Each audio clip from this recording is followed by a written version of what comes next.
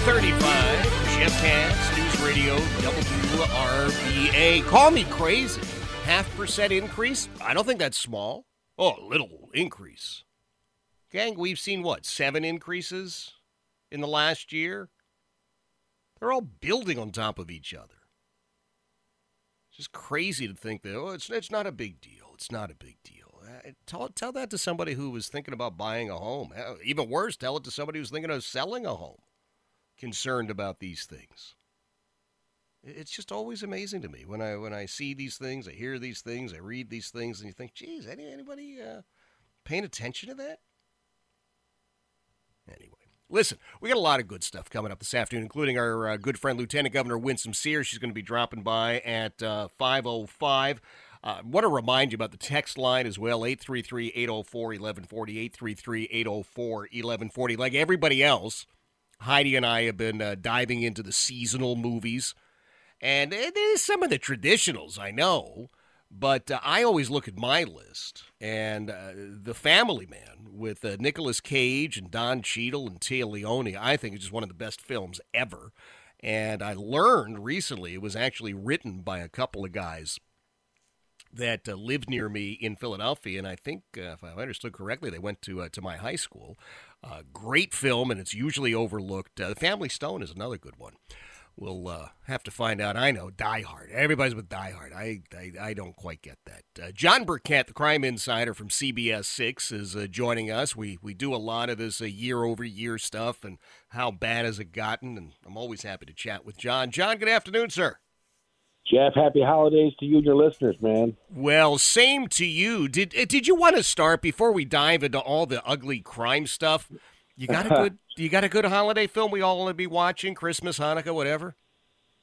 I like the Christmas Story, man, and Christmas National Lampoon's Christmas Vacation. Absolutely. You know, Eddie out in the front yard. Those are excellent. All right, I'm putting them on our official list. Do you have a Die Hard position that we need to know about? No, see, I wasn't big in Die Hard. I'm with you. I was just like, yeah, well, whatever. Okay. All right. All right. Yeah, that honest to goodness is exactly where I was like, oh, all right. Yeah, I mean, put it on your list, knock yourself out if you want, but yeah, I just don't see it, but that's just me. All right. So, John, this is rather subjective, but are we safer now than we were last year at this time? Because it seems to me like crime, especially in the city of Richmond, has just been heading upward. Well, like you said, I think it's pretty subjective. If you look at the numbers for violent crime, actually homicides are down significantly. Wow. And then, so right now we're I think we're like mid-60s or low 60s for homicides. You know, last year we finished with 90-something. So we're down in that category, but shootings, I've been told by sources that we're up a little bit from last year at this time. Oh, interesting. Yeah, so the docs at VCU are doing a good job of working on these victims and keeping them alive. Yeah. Well, all right. I wish they didn't have so much work, though, is the problem. Well, that's a problem across the country. Yeah. Really here, too. That's true. What are you hearing from the guys on the street in Richmond now that we are in this, I guess, this interim period? We don't have a permanent police chief. We've got the acting chief who my guys are telling me is well respected, came up through the ranks. Yeah, I'm hearing what you're hearing. This guy, Rick Edwards, is he's done almost every job within that department. He's done major crimes. He's been a homicide detective. He's got the respect of the rank and file. And from what I've been told, he demands accountability. And, you mess around, you get a talking to. Mm-hmm. And guys are out there now doing their job, being proactive. And we've seen it the past 3 or 4 weeks, the past month. Violent crime has been down in the city. Wow. What about staffing? You hearing anything about getting some new RPD staff? Well, they've got some academies running, but staffing's still a very big issue. Yeah. And staffing's a big issue across the board. Whether it's dispatchers or police officers on the ground. I mean, every organization. Let's look at state police. They're more than a couple hundred short. Yeah. So it's nobody wants to do the job anymore, Jeff. That's the bottom line. That is the painful part, John. And, I sit here as an ex-cop. I remind everybody, John Burkett, the crime insider from CBS 6, is joining us. There are so many folks right now who are good people who would be wonderful, wonderful law enforcement officers who frankly are looking at the way the profession is treated in this day and age and saying, yeah, I'm just going in another direction. Yeah, no, it's just it's a headache, and nobody wants that headache in their life. It's sad. What about some of the suburban agencies? Because you are out and about all the time. I mean, I see you with the live shots on Facebook, on CBS 6. Sadly, when it's criminal activity, but boy, you are out in every single jurisdiction. What is the attitude and what are the numbers as you look at it in some of the suburban areas? Well, I think Henrico has definitely had a bleed over from Richmond. Yeah. As far as violent crime goes, Henrico's homicides.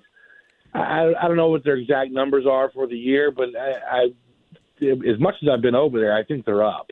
Yeah. And then it used to be in the day where if we were covering, homicides in Henrico, it was solely an east or north end thing, and now it's spreading to the western part of the county, which is a little bit scary for folks who live in that county. Right. I know Chesterfield, homicide-wise, has a pretty bad year. In Chesterfield, most of Chesterfield is domestic-related homicides, but yep.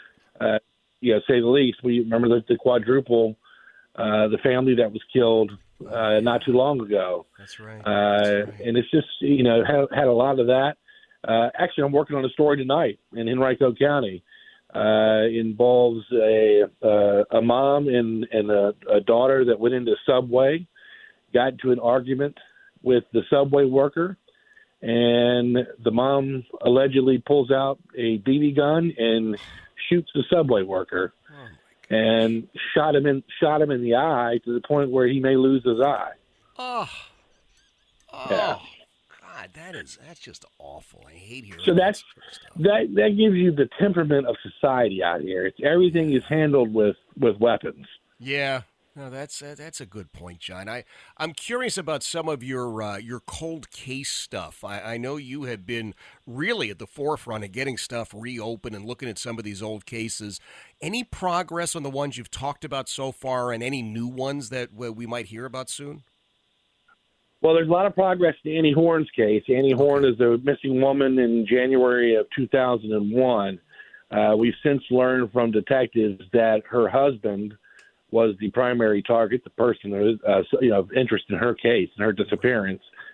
He's since died, and now that he is dead, RPD detectives have cleared 4 other homicide cases because he was also the suspect in those cases. So this guy was a serial killer, and living amongst us. And then when he died, RPD put those to bed.